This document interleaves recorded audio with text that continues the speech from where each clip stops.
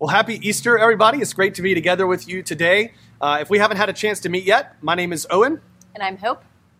Mi nombre es Saúl. And we are all three pastors here at Fuquay Arena United Methodist Church. We're so glad you've chosen to worship with us on this Easter.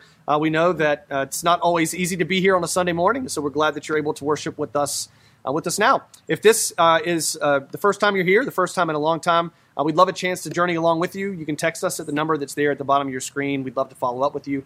If this is a place that you worship regularly with us and you'd like to make an offering to support the mission ministry of our church, you can do that at fvumc.org/give.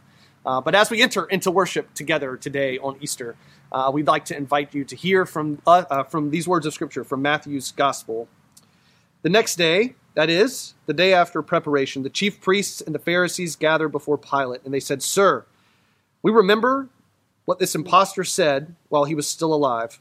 After 3 days, I will rise again. Therefore, command the tomb to be made secure until the third day. Otherwise, his disciples may go and steal him away and tell the people he has been raised. And the last deception would be worse than the first." Pilate said to them, "You have a guard of soldiers. Go, make it as secure as you can." So they went with the tomb and made the tomb secure by sealing the stone. Now after the Sabbath, as the first day of the week was dawning, Mary Magdalene and the other Mary went to see the tomb. And suddenly there was a great earthquake, for an angel of the Lord descending from heavens came and rolled back the stone and sat on it. His appearance was like lightning and his clothing white as snow. For fear of him, the guards shook and became like dead men. But the angel said to the women, "Do not be afraid. I know you were looking for Jesus who was crucified. He is not here, for he has been raised." And he said, "Come and see the place where he lay. Then go quickly and tell his disciples he has been raised from the dead, and indeed is going ahead of you to Galilee. There you will see him. This is my message for you."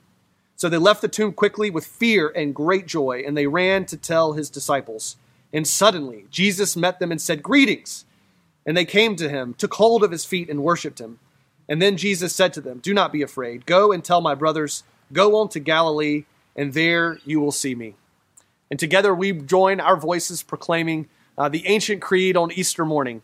He is risen. He is risen indeed. He is risen. He is risen indeed. Cristo vive. He is risen indeed. Well, hey, everybody. Happy Easter to you, all of you. So glad to be with you as we kick off this Easter season together with all of its triumph and good news and glory. And I know that there are many of you. I know that there are many of us here together in this moment. And yet, if I could be real honest with you, I have one person and her story in mind on this Easter day. Her story is not your story. It's not my story. Like, we've got our own stories. But I think and I hope this morning is good news for her. And if it's good news for her, I think it's good news for us too. A couple weeks ago, we were hanging out together. She's a friend. There were four of us, two couples. We were sitting together on the back porch, laughing, telling stories, and catching up, as we love to do. And we laughed a lot, and we got weepy together. It was something that I think we all wanted to talk about, but it was still hard. It was still hard to talk about. She does great and beautiful work in her job. She doesn't work in a church, but she easily does more ministry in a day than I do in months. And she works with kids. She works with kids who need an advocate. She works with kids who need to love them enough to call them and hold them accountable. She works with kids who need someone to help them dream and imagine a different future than the one that they are living towards. And she just does a fantastic job of that. She's a person of deep and profound hope and faith, and she brings all of that to bear on the work that she does. And so as she shared her story, the defeat in her voice, it really just kind of rattled me. One of her students took the life of two more and almost a third. And so in a 30-second phone call, she had to digest news that came to us on the TV with no names and no faces, but what for her, very real people with very real stories of four lives in effect ruined or lost. And she was just talking about like how she felt like they were making some progress and some headway together, and just really felt like they were so close to choosing an alternative future than the one they were living towards. And she said, I feel like I'm fighting a losing battle. And I don't even know that it was so much the words. I mean, who would blame her, right, for feeling that way? I don't know if it was so much the words as the tone in her voice when she said them. But here's the good news on Easter morning. Here's the good news. God does some of God's very best work in what appears to us to be losing battles. Like that's what God does, right? I mean, just take Jesus' story. He was born into obscurity in a barn, immediately had to flee to a strange and foreign country and live as a refugee, moved back finally after the threat of his death was over, and moved into a town called Nazareth in an area called the Galilee. It's like the sticks. Nazareth, their town slogan was, "What good can come from Nazareth?" I don't know if they put it on a water tower or not. It's like the Eeyore of towns, like, what good could come from us? That's where he grew up. Now, he finally goes public with his ministry about age 30, and the dude can preach, and people are listening, and they're following, like, oh my gosh, this guy's teaching as one who has real authority. This is amazing. And then he lets everybody down. He is like way too peaceful for the militant folks who want to kick out the Roman Empire, and he is way too militant for the people who want to placate the Roman Empire so that it can benefit us. I mean, he disappoints everybody, and then he dies, killed. He's lynched by the pure embodiment of evil and justice and oppression, the Roman Empire. He's hung up like a common criminal. A couple of years ago, we had ants in our kitchen, and I tried everything to get rid of them, and I couldn't. So I just started smashing them on my countertop, and I would just leave them there as like a sign to all the other ants. This is not a place you want to be. And that's what Pilate did. He would just leave crosses after they hung people up. He would just leave crosses like dotting the skyline, right? So people would know this is not a place you want to mess with power. That's how they killed. That's how they killed Jesus. God was fighting a losing battle, it would seem. And I think the disciples knew what that was like. I mean, I don't think it's too far of a stretch that they knew what fighting a losing battle feels like on Good Friday, right? They've left everything for 3 years. They didn't go on a date, right? They put their whole lives on hold. They left their jobs, right? Just left their careers, left their families, burned a bunch of bridges. I mean, who's going to hire you when you just drop your nets and walk off the job in the middle of the day? It's hard to get a job after that, right? And particularly in a place where everybody already knows who you are. And then like put all their hope and all their faith in their friend who they really believed was the Messiah, the one who was going to set them free and liberate them. And then the one that he was supposed to liberate them from, the Roman Empire, is the one that kills them. They watch their friend die right in front of their faces. They watched all of their hope. They put hope in the past tense. In the days after Jesus' death, they said, we had hoped that he would be the one to redeem Israel. And then Paul even gets in on the losing battle, not to be outdone. Paul, who was probably there and like voted when they decided to kill Jesus. Paul later, after conversion experience, ends up like testifying on behalf of Jesus all around the Greco-Roman world. And he writes a letter it's called Corinthians, 1 Corinthians. But this is a letter to his friends in a town called Corinth. Some of his very best friends in the world are there. And their church is like in the process of being ripped apart.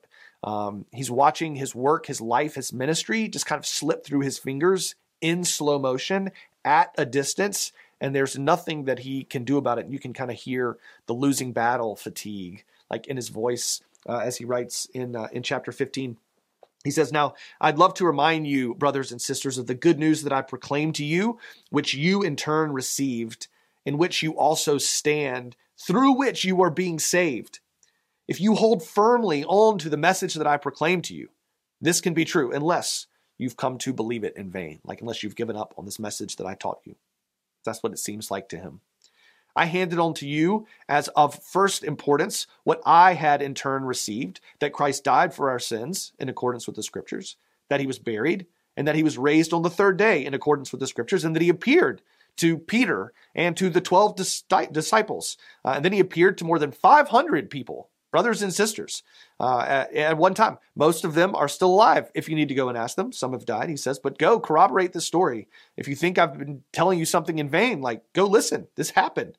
He appeared to James, then to all the apostles, and last of all, As to one untimely born, he says, he even appeared to me.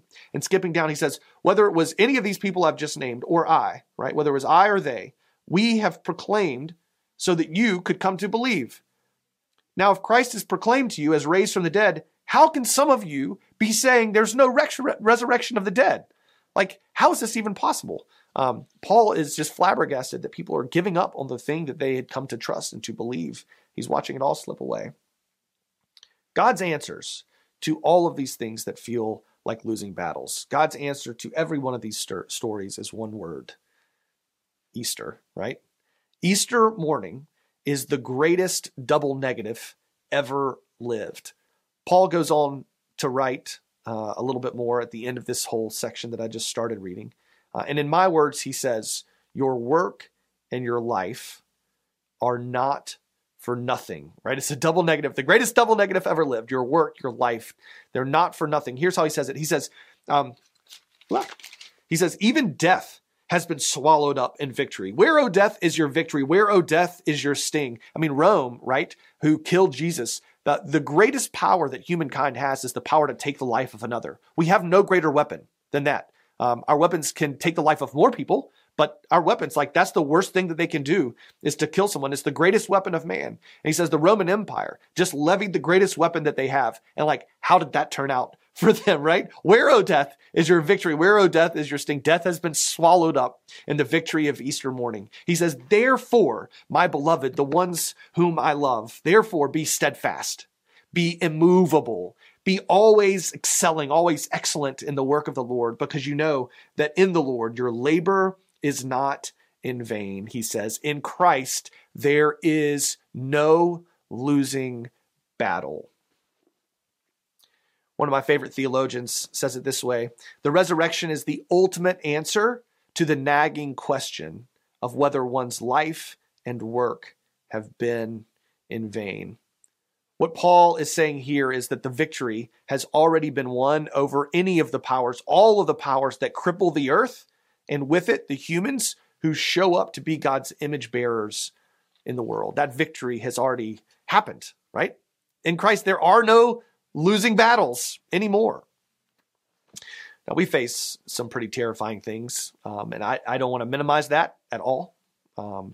We face hard things. We face things that feel impossible, insurmountable, and I don't want to take anything away from that. It's just not an attempt to be Pollyanna. And when we're standing toe to toe with those things, like, their shadow is cast long over us, and it can be cold there. Like, I get that, right? I think I feel like I've lived that reality. And maybe it's not in that moment that we can own this hope that Paul is talking about in its fullness. Like, maybe it's in those moments, in that chilly air, right, that it's hard for us to hold honestly onto the hope that Paul is proclaiming here. And maybe that's the gift of an Easter morning, that at Easter we can be reminded, right, and more than any other season, more than any other time, that we can have a break from all that we carry, because that victory has already been won. The worst thing is never the last thing. In Christ, there is no losing battle. At Easter, we can remember that there is a profound hope and a powerful God whose love and care for you, for us, is greater than our ability to comprehend it. And when we feel like we're up against something alone, we can be reminded that God shows up over and over and over again. And when we feel like we're not big enough to take on the things that we're standing toe to toe with, God stands up and stands with us. And when we feel like we can't keep going, like it's just too much work, it's too painful, it's too hard, it's too much, God holds us up. And when we feel like we've been asked to carry something that is just too big for us to carry, that God lifts it up. And Paul says, if you need a reminder of this reality, go ask somebody. They're still alive. Like, go find a friend who's lived through it to the other side, who can remind you of this hope, even in the scariest, darkest, toe-to-toeiest sort of moments. The things we thought had so much power over us turn out not to be as big and as bad as we thought, for evil has nothing more that it can take from us. Go ask somebody, he says. It feels weird to talk about Christmas on Easter. Sometimes it feels weird to talk about Easter at Christmas, quite frankly. But if you were with us back at Christmas, or if you come next Christmas, you will hear us talk about it again, because I have just been captivated by a poem. It's by Henry Wadsworth Longfellow, who was a household name at the time of his writing. And because of a lot that he had been up against his life, loss of his wife, he just felt like he was fighting a losing battle. And his son ran off in the middle of the night to go join up with the army to fight in the Civil War, after he had really protested against that quite a bit. And he got word shortly thereafter that his son had been wounded, and he could just kind of picture his son dying in a hospital somewhere, God knows where. So he hops on a train and he goes to find his kid. And he's searching from hospital to hospital, from bed to bed, looking for his son. And while that's happening, it's Christmas. And so you've got all these beautiful, wonderful carols playing words of song of peace and hope and all this sort of stuff. And he just becomes embittered by that, right? He says, I heard the bells on Christmas Day, their old familiar carols play, and wild and sweet the world's repeat of peace on earth, goodwill to men, and thought how, as the day had come, the belfries of all Christendom had rolled along the unbroken song of peace on earth, goodwill to men. Like, they're just playing. It doesn't even mean anything. Like, look what's happening in front of us. Like, we're fighting a losing battle here and nobody's paying attention to it. I'm experiencing something that feels insurmountable, and these bells just keep going on playing till ringing, singing on its way, the world revolve from night to day. A voice, a chime, a chant sublime of peace on earth, goodwill to men.